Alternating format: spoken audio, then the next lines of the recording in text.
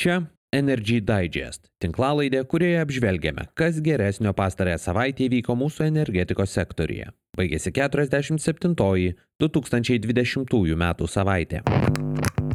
Iš geresnių savaitės naujienų. ES palaimino dujų importo terminalo įsigijimą, patvirtintos aukciono elektrinėms statyti sąlygos ir pradėtos jūrinio vėjo parko inžinerinių sistemų planuotojo paieškos.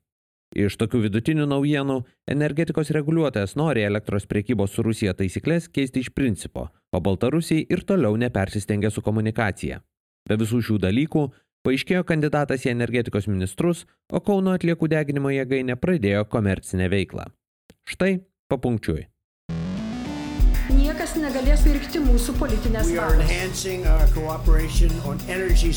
Jungtis su europiniais elektros tinklais. Tikslas yra turėti kiek įmanoma žemesnę kainą. Их энергетическое кольцо. Это создает для нас проблемы.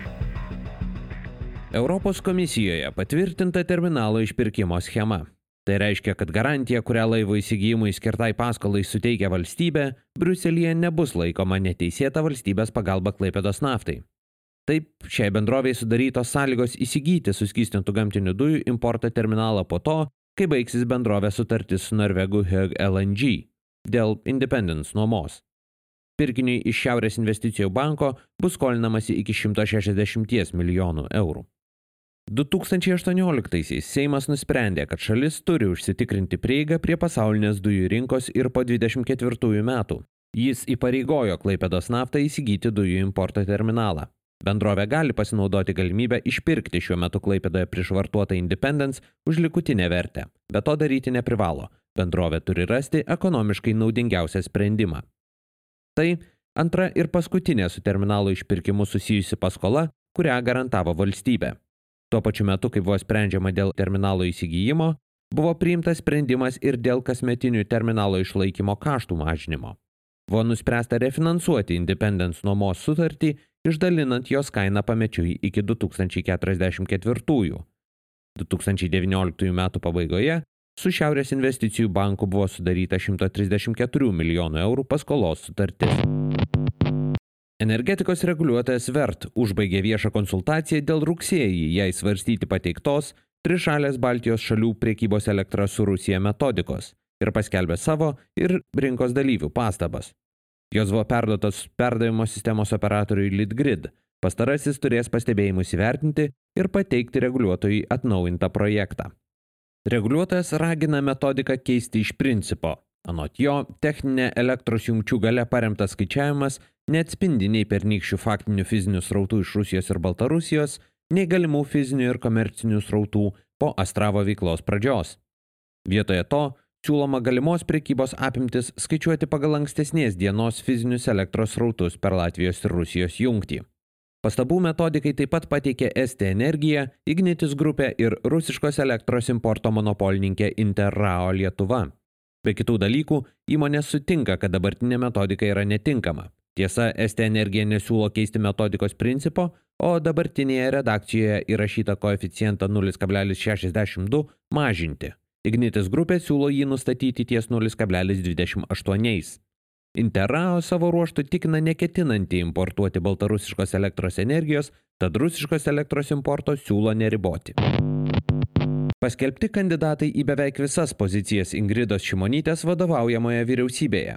Energetikos ministro pozicijai siūlomas buvęs ūkio ministras ir UAB Catus akcininkas Dainius Kreivys. Įmonė valdo statybų, mažmeninės bei didmeninės prekybos bendrovės. Antiastravinio sąjūdžio narys į pareigą siūlomas po agresyvios rinkiminės kampanijos, nukreiptos į dabar jau laikinąjį energetikos ministrą ir į kaimynus latvius. Pagrindiniais darbais ministerijoje jis įvardino Astravo atominės elektrinės blokadą, taip pat sinchronizaciją su kontinentinės Europos elektros sistema ir vietinės gamybos didinimą. Konkretesnių būsimosios politikos gairių kol kas nematyti. Kandidatas tiesa užsiminė, turintis informacijos, kad sinchronizacija jau vėluoja 1,5 metų. Detalių apie tai, kurie projektai turintys įtakos galutiniai visos sinchronizacijos datai vėluoja, jis nepateikė. Astravo atominėje elektrinėje buvo atnaujinti vadinamieji energetiniai bandymai. Jie buvo sustabdyti lapkričio 8 dieną sprogus kelims įtampos transformatoriams prie elektros generatorių. Jėgainė prie tinklo vėl buvo prijungta juos pakeitus ir bandoma pasiekė anot Baltarusių 40% pajėgumo, o anot Litgrid 350 MW galią.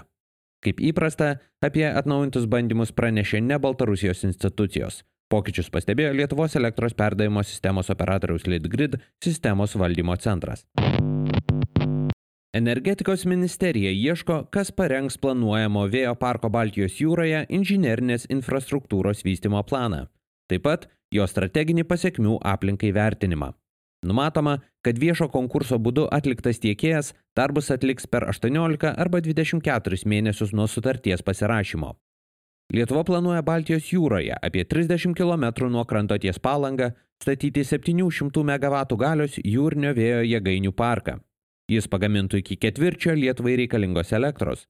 Konkursas galėtų būti skelbiamas 2023 metais.